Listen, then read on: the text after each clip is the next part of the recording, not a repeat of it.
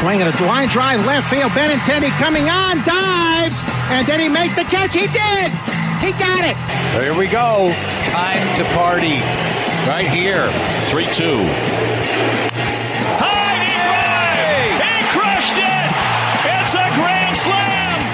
Swing and a miss. Strike three. It's over.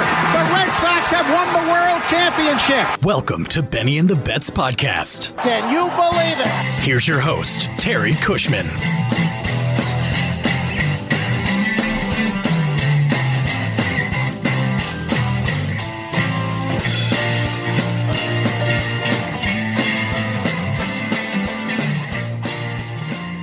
Hello, everyone, and welcome to what is basically the first hot stove show of the Red Sox offseason. Going to be getting into the updates on the manager search, the likelihood of Cora coming back. We have a list of names who have already interviewed for that spot. We're going to be talking some Mookie Betts, kind of rehashing, whether it was the right thing to do, whether it wasn't. We'll also talk about some rumors that popped up about his departure that was initially raised by Mike Felger on the Sports Hub. We'll reserve the right to freestyle, anything, in between. And glad to be back for this episode. Game 5 of the World Series is going on right now. Might have some live real-time reaction if anything happens. Dodgers are currently up 4-2 as we're recording this. With me tonight, Andrew Dwan, Charlie Smith. How are you guys? Doing well. Yeah, no complaints. Doing good. Well, all right. So, we're kind of, I'll say knee-deep to keep it clean in the search for the manager. A lot of Alex Cora talk leading up to a few days ago, and then we got some news that there had been a few interviews that had taken place, and kind of seems to have poured a little bit of water on that because I felt like momentum was kind of building once again for possibly a Cora return. But Andrew, what's your read on exactly that? I still think he's likely to come back. I think it would definitely be a crowd-pleasing move on the Sox behalf. I think Bloom took the job with Cora being his manager, and obviously a wrench got thrown in that plan. So I still see him coming back. I do think they're doing their due diligence because you have to search in the off chance that he says no. And if some team like the White Sox, who I think he'd be perfect for, came in and blew him away with a ton of money, there's always that possibility, so you don't want to be left with the pants down. So I think we'll see some more names trickle out because they've been quiet about who they've brought in until we find out after the fact. We're not tracking any flights to Logan. So I think we'll get some more details in the next week, and obviously we've seen some Cora tweets. He could just be having fun when he did the X2 on his birthday the other day. So I don't know. A lot of his old bench coaches were retained by the team, even though other people were let go. So that's another sign that he could very well be back when this World Series ends. So I think we'll get some results pretty quickly here. And we could, I don't know when Game 7 is. Let's see, today's Game 5. Then there's an off day tomorrow.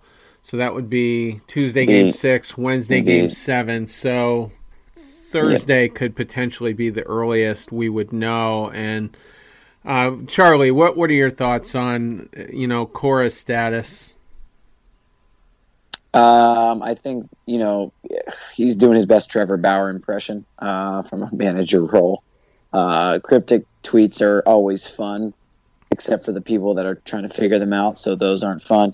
I still don't think he actually comes back. I think they are going to send a message just so they don't get any more haterade thrown their way. they're not going to sign him. They'll entertain it, but I think they're going to be diplomatic. And as Andrew mentioned already, there's another team that could potentially be a great fit. Some people had mentioned other names and whatnot of current managers, things like that. But I mean, I can't see the Red Sox pulling the trigger on bringing him back. I just can't do it. I'm leaning. I was drinking the punch a little bit, up until some of these interviews got leaked out. He's just a hugely popular figure amongst the beat writers. Rob Bradford, Chris Cotillo specifically. These guys are kind of cheering for it. I listened to the Mass Live podcast, which Chris Cotillo and Christopher Smith, another Mass Live writer, record sporadically. And their expectation is that he'll likely be back. That, again, was before some of these names were getting dropped. But now that we are seeing names, I think they are kind of steering away from him a little bit. And you think so? I really do. And we have a sports station up here in Portland, 96.3 The Big Jab, and they had Sam Kennedy on probably about 3 weeks ago at this point, and Kennedy emphatically said that it's Chaim Bloom's decision as to who the manager will be. And so I guess from there, ownership isn't going to push it on him. So is Bloom going to make that decision himself? Is Bloom going to be the guy that says, yep, he's the guy, he should come back? But if it is truly Bloom's decision, which I'm sure it's by like 60-40 his, wouldn't he have hired his ideal candidate last year? Because we now know that he can't take anyone from Tampa for at least one more year. So it's not like he had some guy he had a good relationship there. Was it Cortaro or whatever his name is? Cortaro, yeah. Yeah. I don't know. I think he would have made a move last offseason when he obviously could pick pretty much anyone. No one blocked any candidates from interviewing outside of what his contract stated with Tampa. So I think he would have made the move last year. And I do think that the players are going to be listened to because we have learned over the years, it was especially during that Valentine year, that ownership does listen to the players probably a little more than they should have. Maybe they'll stop now, but I don't foresee that. And does Cora coming back help your chances of a guy like Xander not opting out or getting a guy like Devers to sign an extension this offseason with financial uncertainty everywhere, and maybe it saves you upwards of $40 million over the life of the contract? I think there's other factors in play here. It's a good point about the Devers thing. I mean, there was, a very good relationship there. He had his best year so far under Cora, but he was on his way to a good year under Renicky. So, I mean, that's interesting point, but I don't see any way Cora can get fired under any circumstances at the immediate conclusion of the 2019 season, because it was still probably 6 or 8 weeks or so before the bombshell Houston report got dropped. But I just don't see how they can just fire him so Bloom can have his guy. They didn't fire. I know there was some uniquely different circumstances when Dombrowski came in. They didn't fire Farrell, but that would have been a PR nightmare because of the cancer diagnosis. But they didn't, and I've always felt they could have. I mean, what we were seeing out of Farrell was really bad, like just complete incompetence. So. But that was a year removed, 2 years, I guess, removed from the Lester situation, which was the last big controversy, before that. But I just don't see how they could have fired Cora. And another thing too is it hasn't been a recent trend for the manager to get automatically fired.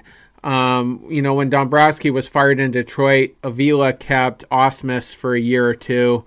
There has been a couple other examples, and I think by keeping the current manager, it allows the GM a get out of jail free card. After maybe the second consecutive year of the team underperforming under the new GM's watch, he can be like, well, we just need new leadership, and we'll get a new manager. So I don't know. I really feel like they're going to move away. That's my read on it. Charlie, any other thoughts? Anything popped up as we've gone through this? No. I mean, I'm listening to both of your points. I think you both have valid points, but I'm also very, God, like as far as Chaim Bloom goes, I think people think he has a little bit more power than he really does. I don't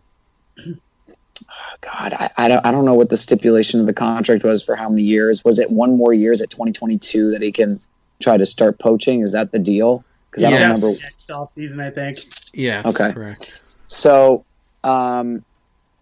wouldn't it be ideal? Would it have not made more sense to give Ron Renicky this year to figure that out? That's another interesting point. I think he would have slid back into a bench coach position. I don't know if the Red Sox, if their intent was to bring back Cora, I don't know what an extra year of Renicky would be, but true. I mean, I guess if Quatrero or someone from Tampa was the guy, maybe, yeah, give Renicky an extra year. But that steers them still away from Cora, I guess. Here's something to consider. I think we are 3 days from finding out whether Cora's in the hunt or not. Because, I mean, once the World Series ends, it could be, they could bury that right away if they feel like it. If they're tired of fielding Cora questions and they're going to move away, they can just say, we finally had a conversation with Alex to let him know what our status is, and we've told him that we're moving on. And that was also a key line from the Bloom Zoom press conference, where he said one of his reasons for not giving an answer either way was he wanted to have a conversation with Alex before anything became public. And so, with these names getting leaked, I don't know if they were supposed to get leaked. They could have held it for another week. I think that's maybe what the Red Sox were hoping for, that none of this would get out. And, but they did on, I think it was Thursday. So I just... let me get through. We'll get back to the core thing in a second. Let's talk about some of these names, actually. I'm going to go through the list. I'm going to give a super brief rundown of each of their recent credentials. First on my list, Don Kelly. He's age 40, a career .230 hitter, 23 home runs. He's currently the bench coach of the Pittsburgh Pirates. He was a player there in 2007, played with the Tigers 2009 through 2014, and then wrapped up his career in 2015-2016 with the Marlins, and immediately went back to Detroit as a scout. Went to Houston for the 2019 season as their first bench coach, and then again ended up in 2020 as the bench coach for the Pirates. Will Venable, 38 years old, .249 hitter as a player, 81 home runs. Was with the Padres 2008 to 2015, with the Rangers 2015. Wrapped up his career as a player with the Dodgers in 2016. And immediately went to the Cubs organization as a special assistant to Theo Epstein. spent 2018, 2019 as a first base coach, and then slid over to third base coaching there in 2020 for the Cubs. He has been a hot candidate, in recent off seasons. He has interviewed with the Cubs and the Giants.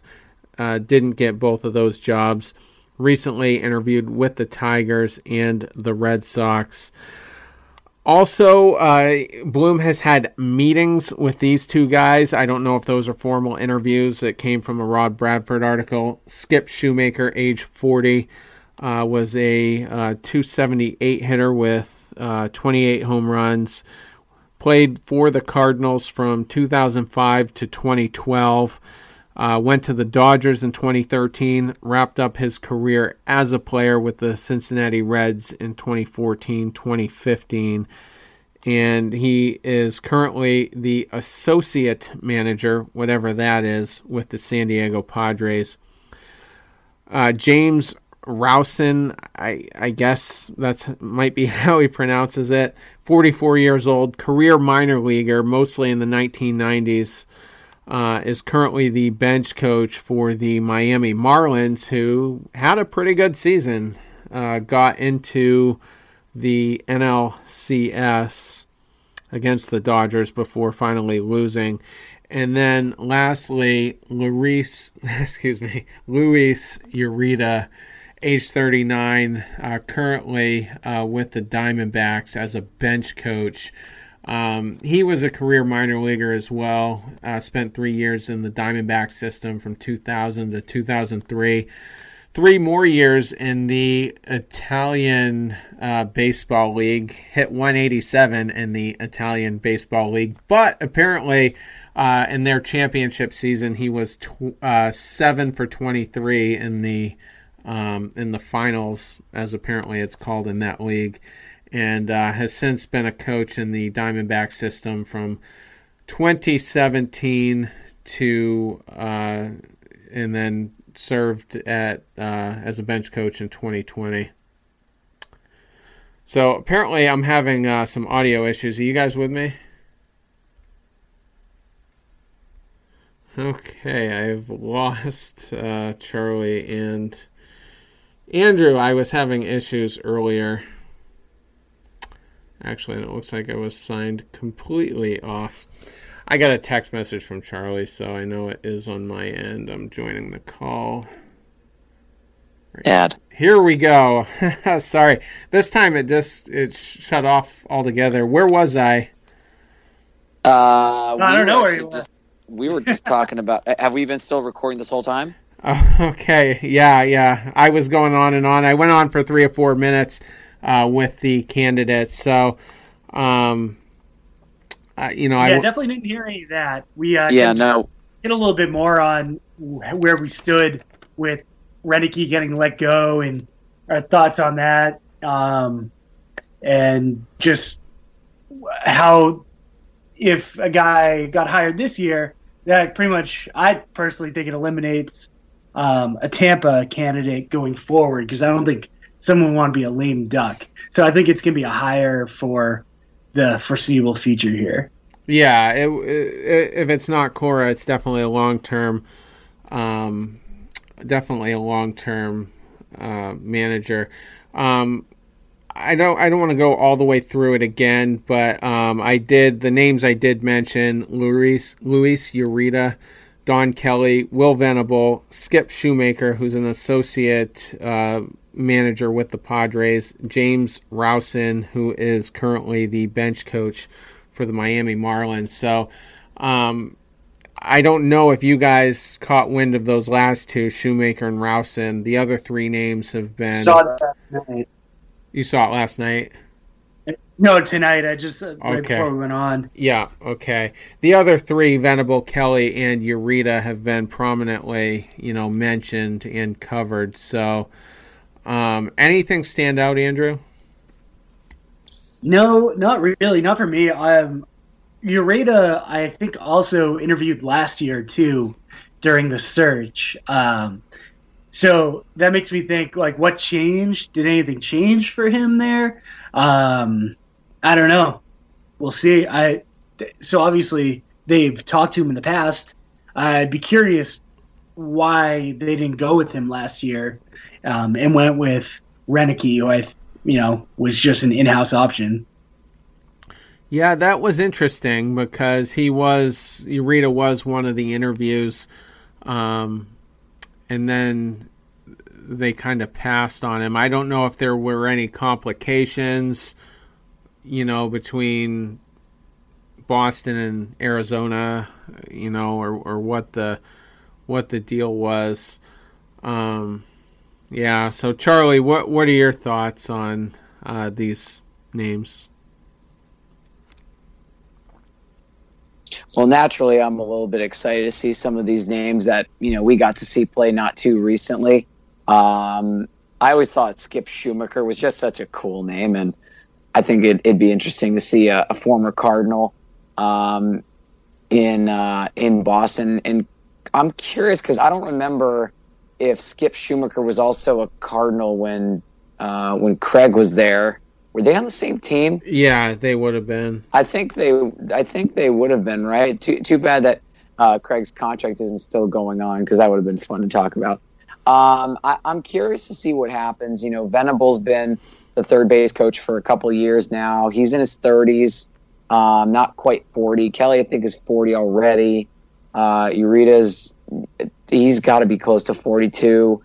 He's got what I really like about his background is that he's had some experience with South America, helping the World Baseball Classic for Colombia multiple times, and I think that was one thing that drew Alex Cora to the team was the fact that he was kind of being able to have that great ability to communicate with everybody on the team. You didn't have to just be from the United States, or you didn't just have to be from the Dominican Republic.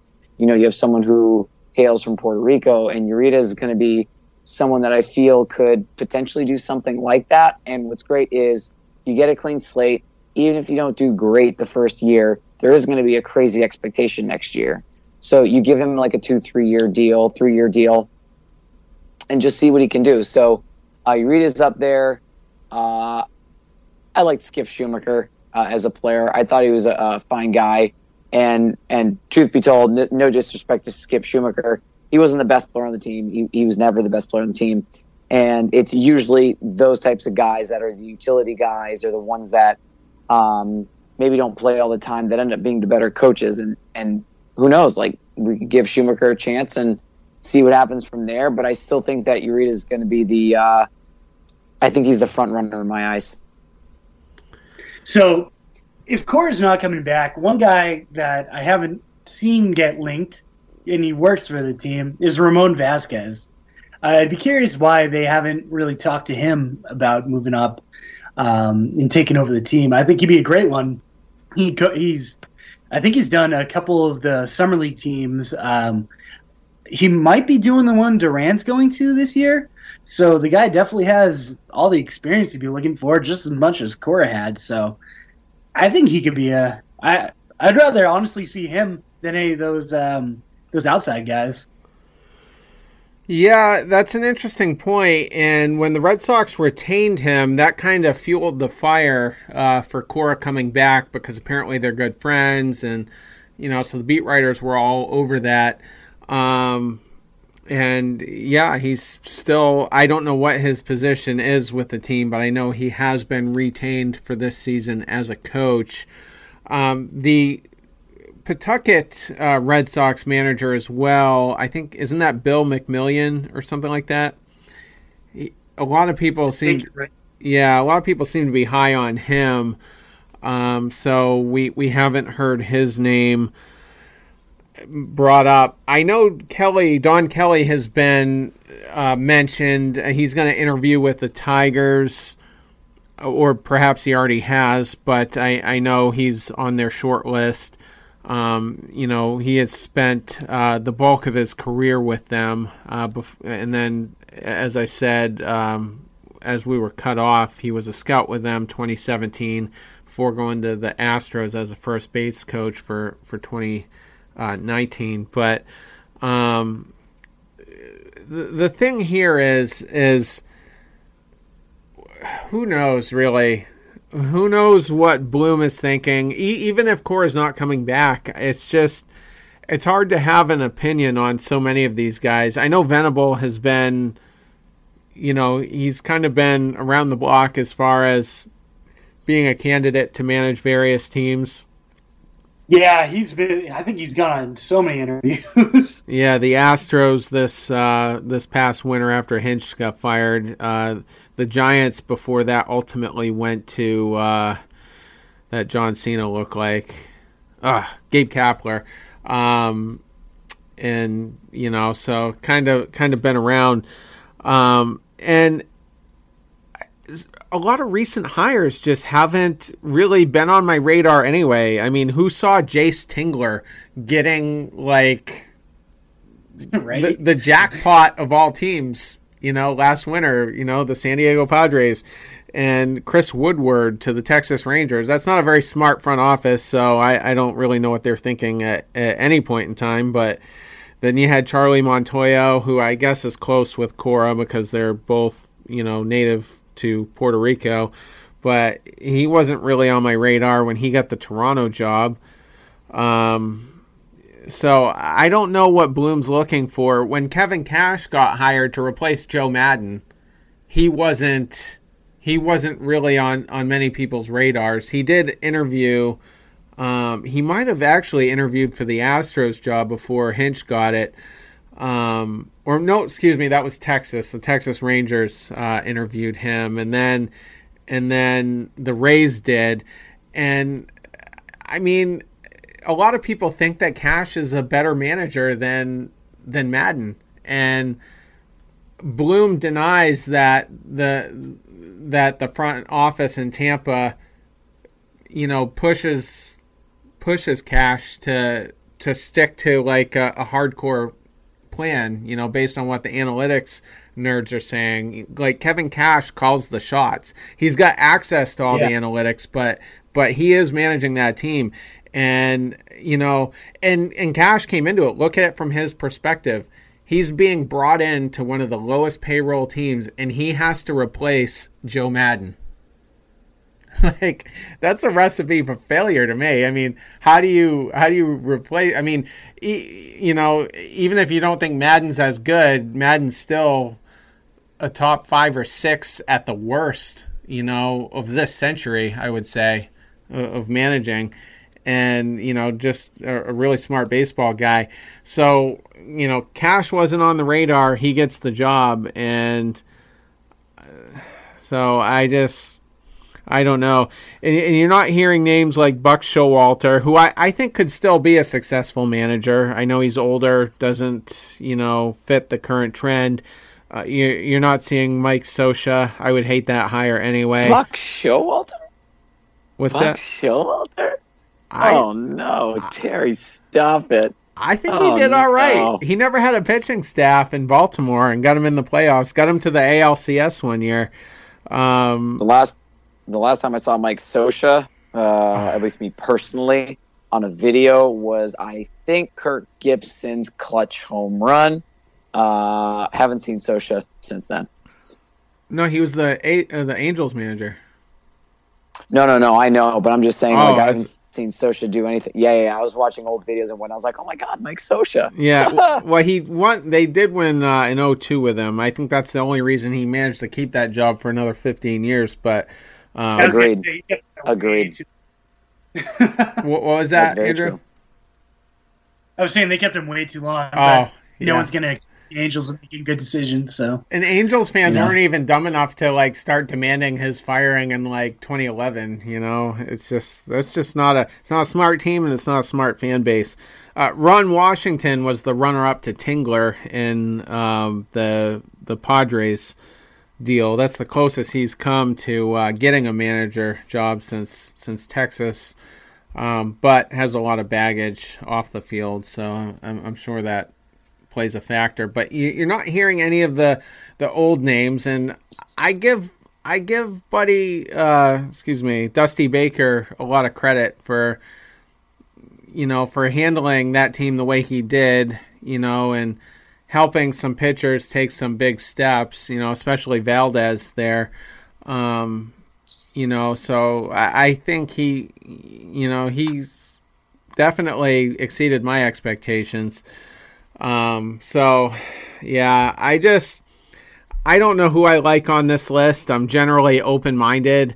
I thought Farrell was going to be phenomenal. When I thought that was a good hire at the time. I regretted that deeply by early 2015. Yeah. Yeah, I just thought he was going to be an extension of Francona, and Clay Buchholz had a quote that really resonated me that winter. He said that when John Farrell was a pitching coach, if he approached you about anything, you were scared to death of him.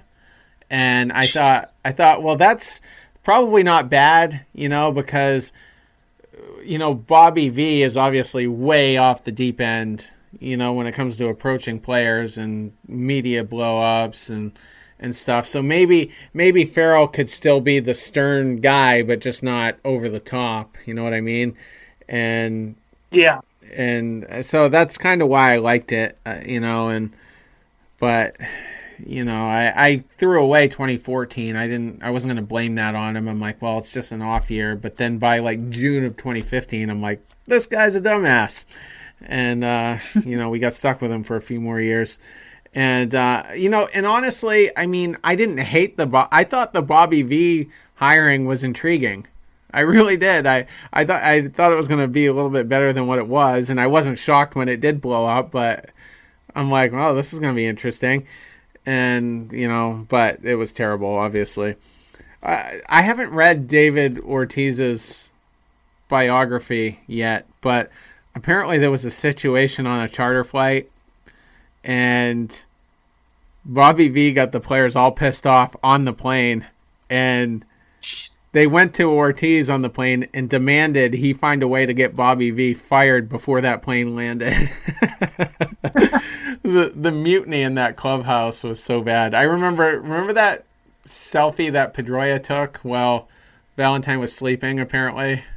It was a goofy picture or something. Yeah. He was face down on his desk sleeping, and they were messing with him. And then you had the infamous text message to ownership, which apparently was sent by Kelly Shopik on Adrian Gonzalez's phone, I think is what they went with. And yeah, so that year was definitely bad, but I hated Adrian Gonzalez so badly. Yeah, me too. Funny story. Talking about being random. In 2012, I was with my ex-girlfriend at that time, and we were at her parents' for Christmas, and I got a Red Sox shirt. And I see the front of it, it says Red Sox. And then, so I flipped it around to see the name on the back. The name was Dice K. Not Suzuka. And this was in 2012, when it's not even remotely cool. I was always an apologist, but it was clear, he wasn't, he was never going to bounce back. I think he pitched one or two more starts the season after, and then they DFA'd him. But yeah, so kind of awkward, but it was her grandmother that bought it for me, and, how was she supposed to know type thing.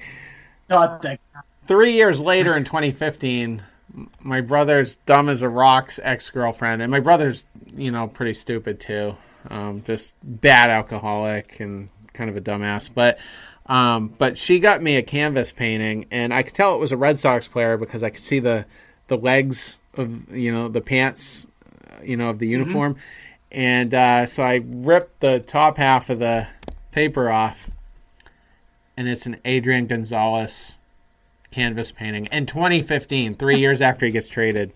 So nobody's allowed to buy me Red Sox stuff anymore, unless it's a general thing. I did actually ask my mother. I said she could get me a shirt because she wrote down the players I didn't like, but then she forgets the list, calls me from the store, and she goes, what's the name of those two players you absolutely despise? And this is like probably, I don't know, 2 or 3 years ago. And I was like, Dustin Pedroia and David Price. I'm like, if their last name starts with a P, don't buy it. I don't know who else it comes. I don't know who else started with a P, but I just figured it was the safe, whatever. So, yeah, totally random. So should I return the Ugath Urbina and Kevin Youkilis shirts I got you, Terry? I definitely returned the Youkilis one. I wasn't crazy about him. I'll fully admit, he was the cornerstone of that, 2007, 2008 team, and was still good for a couple years after. But the guy was just a crybaby. I just couldn't.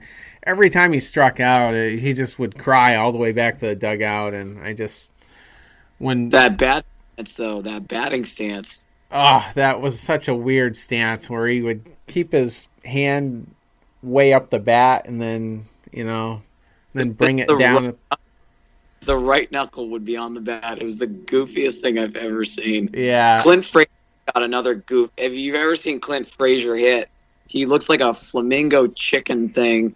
The left leg is like directed in towards the catcher.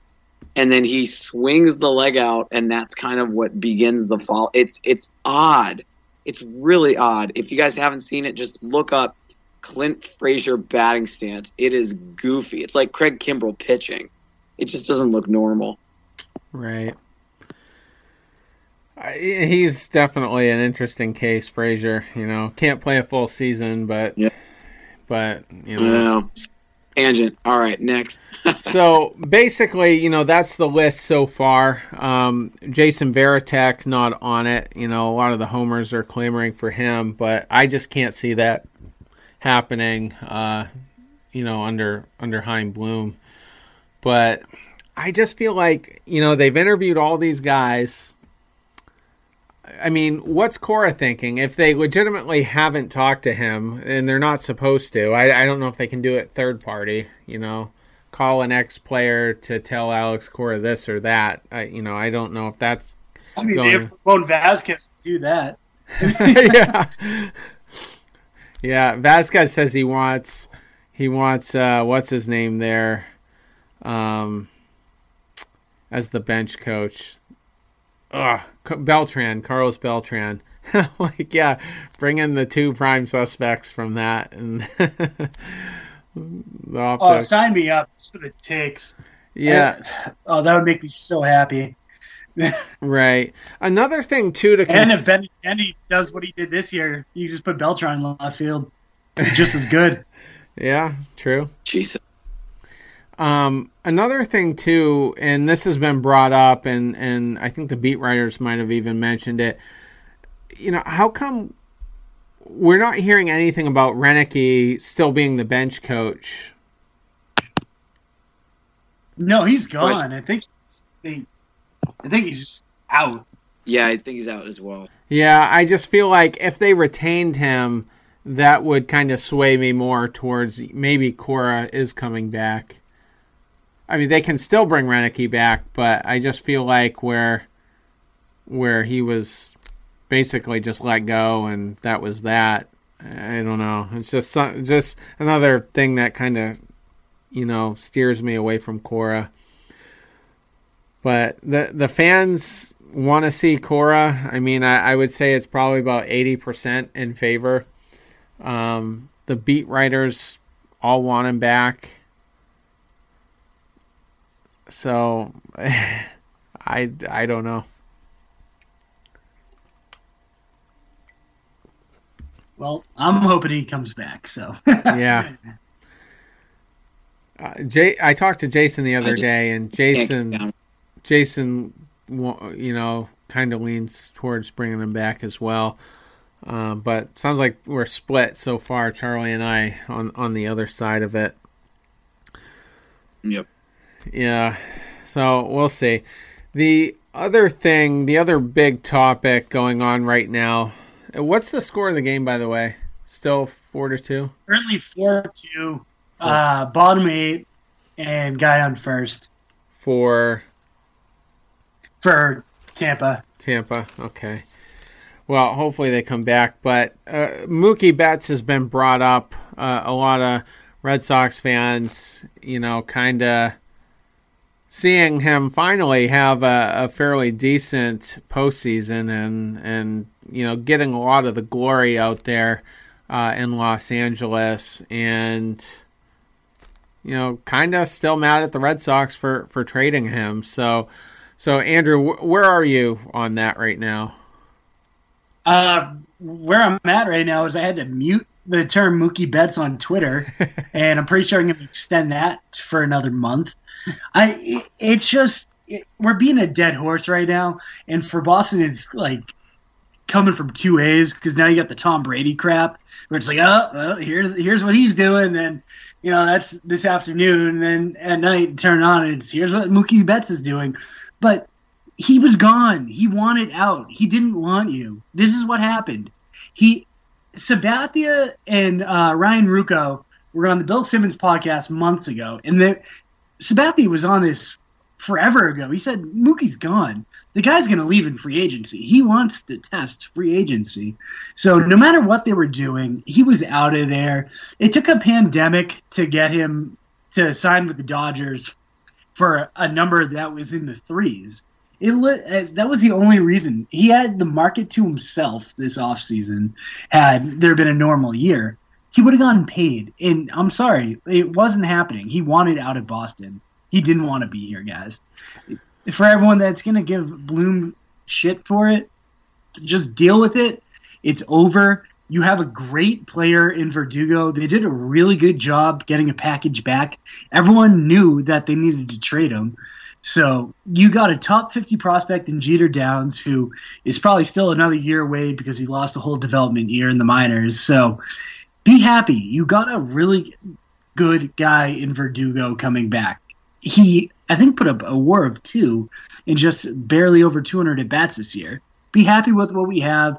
We have him on the cheap for 4 more years, and just be happy for what Mookie gave you. It was awesome. Won an MVP, won a World Series, so not bad for a 5th-round pick. Charlie, do you feel any differently about the trade at this point? I still feel that the Red Sox got a little bit they kind of got the cheap end of the stick. They were getting about maybe 70 cents to the dollar. I think they should have thrown in May or Lux or just one other piece to the puzzle, because you knew that once this trade went through, Mookie Betts was going to finish his career as a Dodger.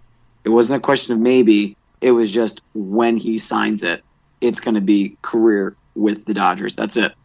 And I'll say this much. Mookie had his opportunity to sign multiple times, opted not to. There were a couple of late moves to try to get him again, sway him. Wasn't enough. At that point, I gave up on Mookie Betts. It's not the first time we've had a player do that. It's the first time in a while we've had a homegrown talent say no to Boston, because the amount of money that Boston offered him, that's still enough for you to retire. Like, you're good. And the expectation for when you get older isn't going to be nearly close to what it is now. And any team that would propose a deal would know that. What we saw was just a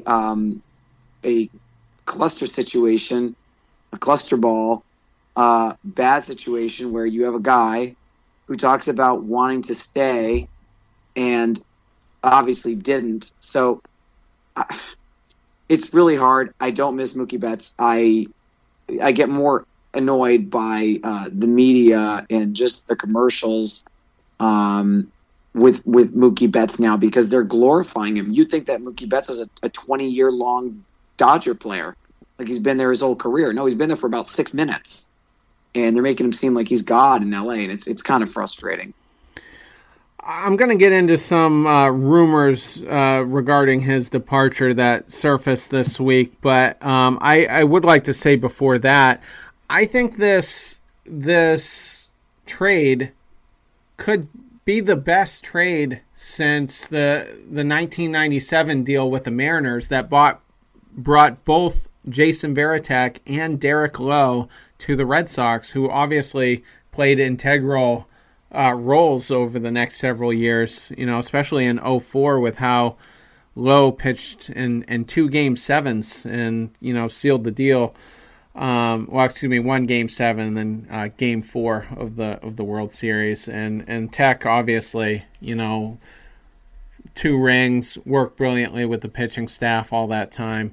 I think this deal could be as good as that. I think Jeter Downs could be possibly as good as Didi Gregorius was as a middle infielder with the Yankees, and maybe even better than that. And I think Connor Wong is just a bonus. 28 home runs in Double-A. That would have been in 2019 because there was no season this year. But whether he slots in as a catcher or a super utility guy, I think he can still make an impact. And obviously Verdugo. I don't think at the end of the day, if you're in the World Series, I don't think Verdugo and Betts, there's a make or break difference between the two. I think Verdugo could still be a beast offensively and be more than adequate defensively. So I don't see a drastic difference between the two where we're less likely to win a World Series now that Verdugo's out there. So I think this is a great trade, and we at the end of the day, we don't have a $300+ million contract on our books. And even if we don't win a World Series for 8 years, I'm still going to defend the trade, as being the move that needed to be made at the time. If Mookie was here, he's not making Chris Sale's elbow be healthy. They would have sucked. They would have sucked, but had a little more excitement. There was nothing that he wasn't going to win you 10 more games. Absolutely. This team was trash. And if you think, if you're a fan right now and you're pissed, which you have the right to be, but think how much more pissed you'd be if he walked after a horrible 60-game season of whatever this product of baseball was that the Red Sox put out this year. Because guess what? You were still going to get the Robert Stocks, the Chris Mazes of the world opening games for you. It wasn't going to stop. Mookie wasn't going to stop Erod from catching COVID and getting really messed up from it. So there was nothing that Mookie could have done for this team. And if he walked, you would have gotten a second-round comp pick. And that guy probably is not going to be Verdugo. So it sucks. It hurts. It's over. Enjoy him. Watch him. Know that we got a ring out of him. So LA can have the sloppy seconds. I agree 100%. We still would have finished last this year. We were still a third-place team with Mookie Betts in 2019. We still didn't get out of the first round of the playoffs in 2 of those years with Mookie. So, yeah. So, on the Sports Hub... And what if he wins you 3 games? If he wins you 3 games, you're no longer picking 4th. You're picking 8th, which is even worse. So, actually, bottoming out completely was the better call. Yeah, true. We got a chance to draft a better player this year. On the Sports Hub on Wednesday, Mike Felger spoke about a conversation he had with somebody who he says is closely connected to a lot of Red Sox players. And here are some of the comments. I'm really bad at reading these, so just bear with me. I'm going to try to keep it as clean as possible. Felger says, "This guy, I'm fully confident is close with players, and it was a conversation at literally an outdoor, socially distanced cocktail party," Felger says. The guy says, "Boy, he turned down a lot of money here," speaking of Betts. And Felger says, I'm like, well, what do you mean? Weren't they way under? The other guy, I'll just call the other guy the source. The source says, oh, no. They offered him what he asked for, and he turned it down. Felger says, I'm like, well, wait a minute. Why wouldn't the Red Sox let everybody know that? Because right now, everybody's calling them cheapskates. Everybody's saying they cheaped out and wouldn't pay for Mookie Betts. And why wouldn't they let that be known?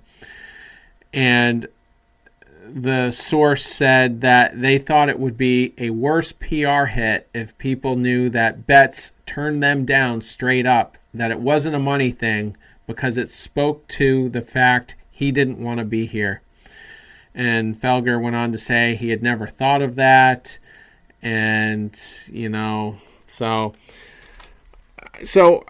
Andrew, does that sound legit to you? No. Mainly because I don't believe anything comes out of the Felger's mouth. I don't think he's that in tune with anything that goes on. I don't think he stays up to watch the games of any team.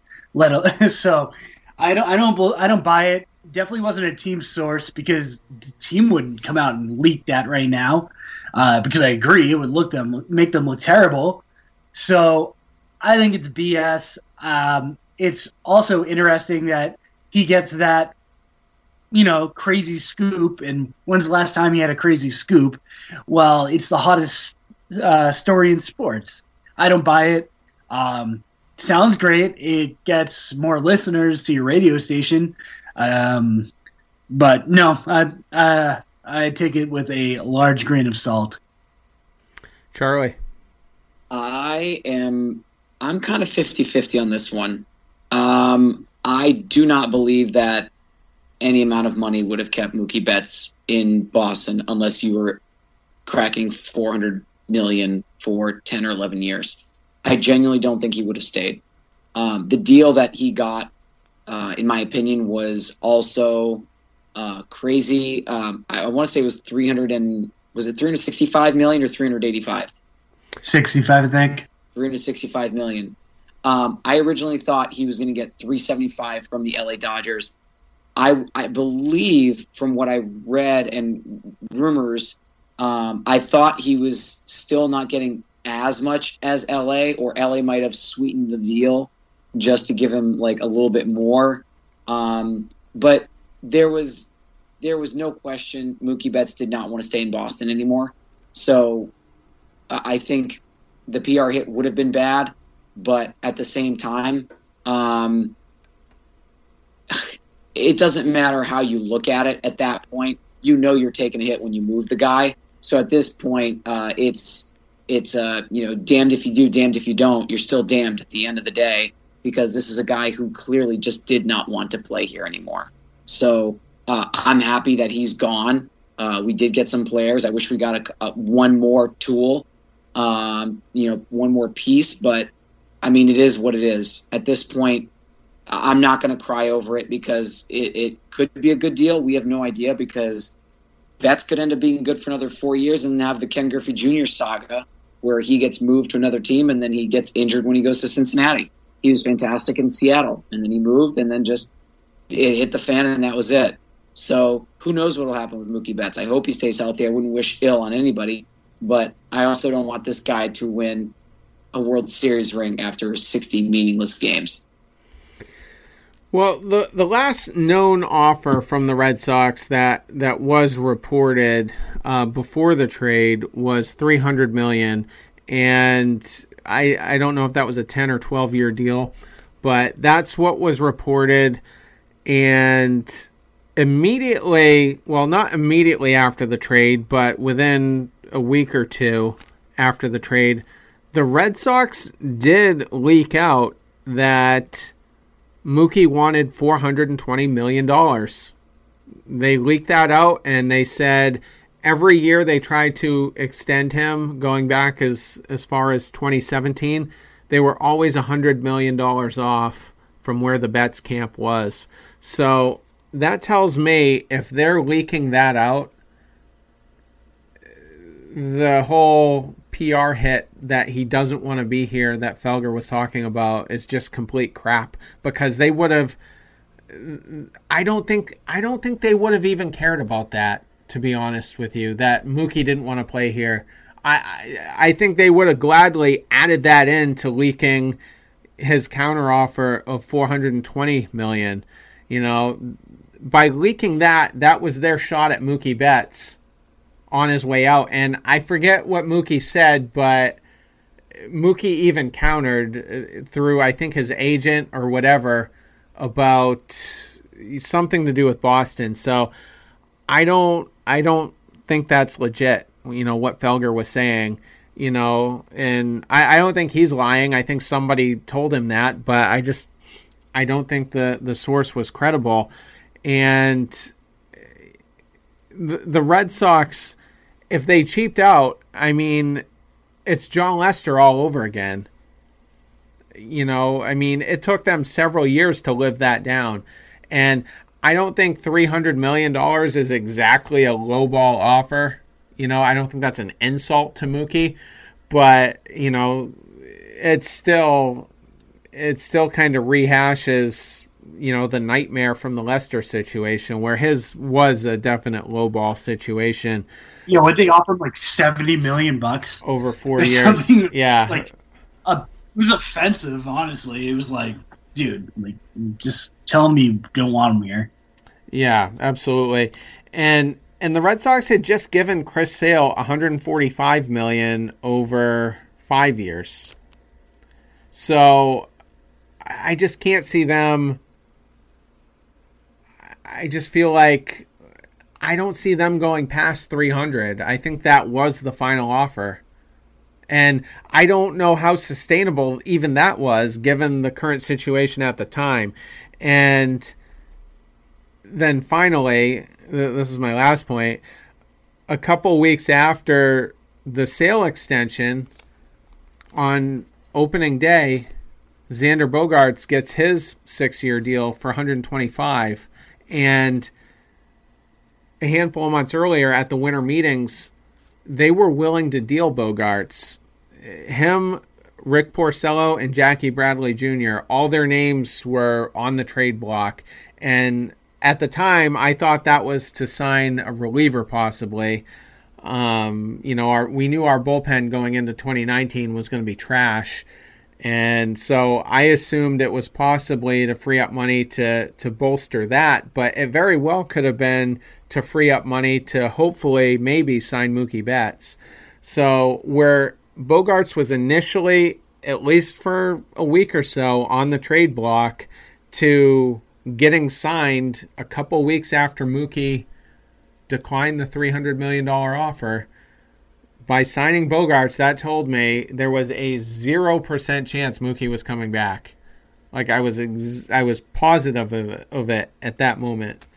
And so this is all just another reason I don't trust the Felger source. I think the Red Sox knew they were moving on from him as early as March of 2019, and there was no counter offer at any point after that for north of 400 or something. So yeah, and at the end of the day, I don't even miss him. He was fun to watch, but he didn't endear himself to me. He was never thumping his chest. I love the city of Boston. John Lester had the famous quote before he got that insult offer that the Red Sox would have to rip that jersey off his back for him to not play here anymore. You never heard that kind of rhetoric out of Mookie Betts. And I'm fine with Verdugo. Absolutely fine. Yeah, I would have been. I mean, I'm good. I'm over it. I've accepted it. Like I said, they got a decent package. The Dodgers weren't bidding against anyone else really, because San Diego wasn't going to go in and give you, the four of their top 10 prospects without any indication that he was going to resign. And at that point, he wasn't going to commit to re-signing. It took a pandemic for him to do so. I think he probably would have tested the market, and there's a good chance he would have went back to LA. But I do think he would have taken offers. He's a guy that will bet on himself, and he's getting paid handsomely for it. Yeah, and at the end of the day, I mean, who was going to give him that contract anyway, pandemic or not? The Dodgers were the only team that can afford that because they print money over there. The Padres sure as hell don't. Every time it's like, hey, you want Will Myers? They're literally always trying to get rid of money. And the Dodgers are the complete opposite of it. They have a endless vault over there. Yeah, I mean, Atlanta doesn't, they needed to add pitching and didn't really, outside of taking a flyer on Cole Hamels, which didn't end well. So they wouldn't have been in play. I don't think the Yankees would have been. They're going to try to probably extend one or two of their younger guys. Still hoping for a massive Judge signing because that's obviously going to blow up. But Houston, I don't think spends that kind of money.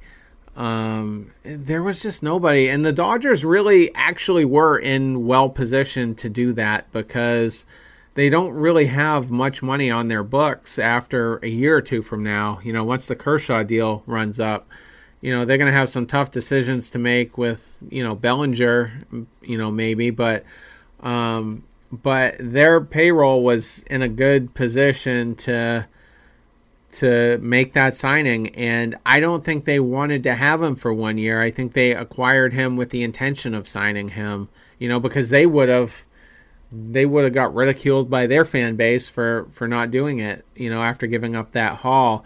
And I also think that Mookie kind of does like that market. I mean, he's a big basketball guy. That's his favorite sport outside of baseball, and it's kind of a fun basketball market. And I think the Dodgers do get a fair amount of scrutiny, much more so than the Angels get, but I still think that's a softer market compared to Boston and New York regardless.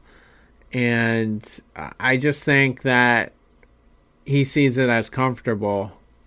And, so I think it was a fit from the beginning, but he's going to make so much money for marketing. It's going to be an unreal amount that he's going to be raking in after the season. Probably, yeah. Nike or someone will definitely give him a huge endorsement deal.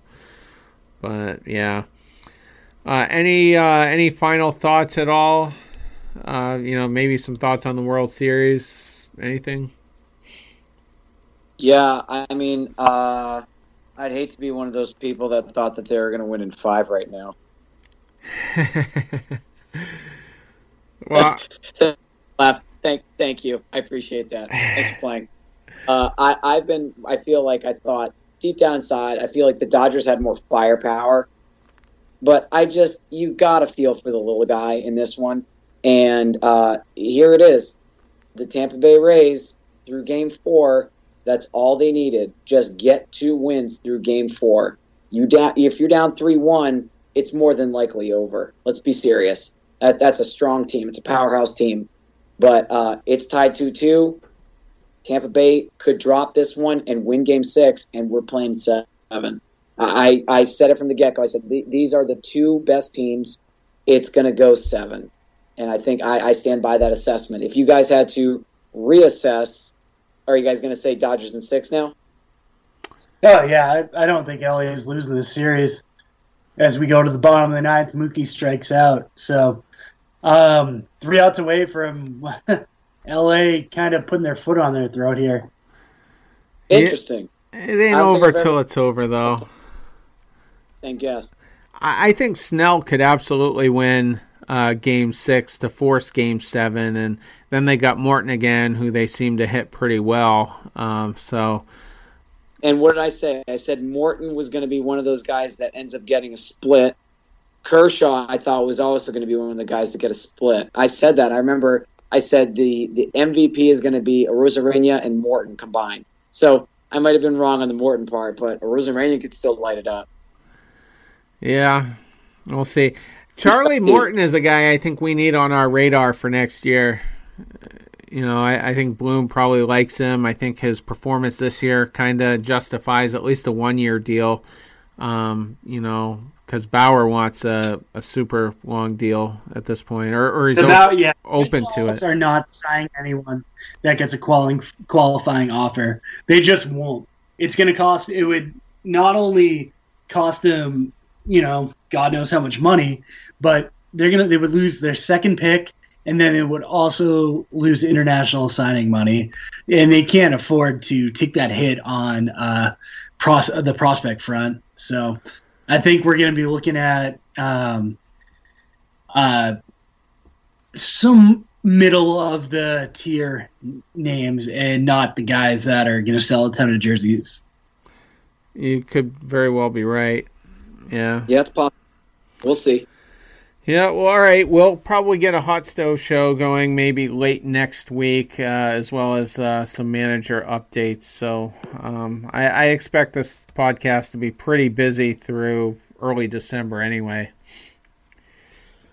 Sounds good. Yeah, there's going to be a lot of moves coming up, a lot of non-tendering, guys getting released, the Red Sox signing guys because they have a high waiver priority. So it should definitely be a busy first few weeks of the offseason. Absolutely. I think so, starting with the non-tenders. Yeah, so we'll be on top of that as it happens. So, all right, take care, guys. Yep. Thanks, guys. Right. Good night.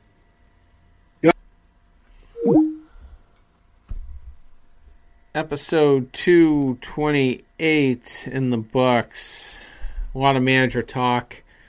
Not a lot of Mookie Betts remorse from us, but we'll see how the remainder of this World Series plays out and go from there. So we'll be back probably, I don't know, maybe Thursday night, Friday night, something like that, to discuss how that all played out and maybe at least have a verdict on the Cora situation as to what his status may or may not be. So take care.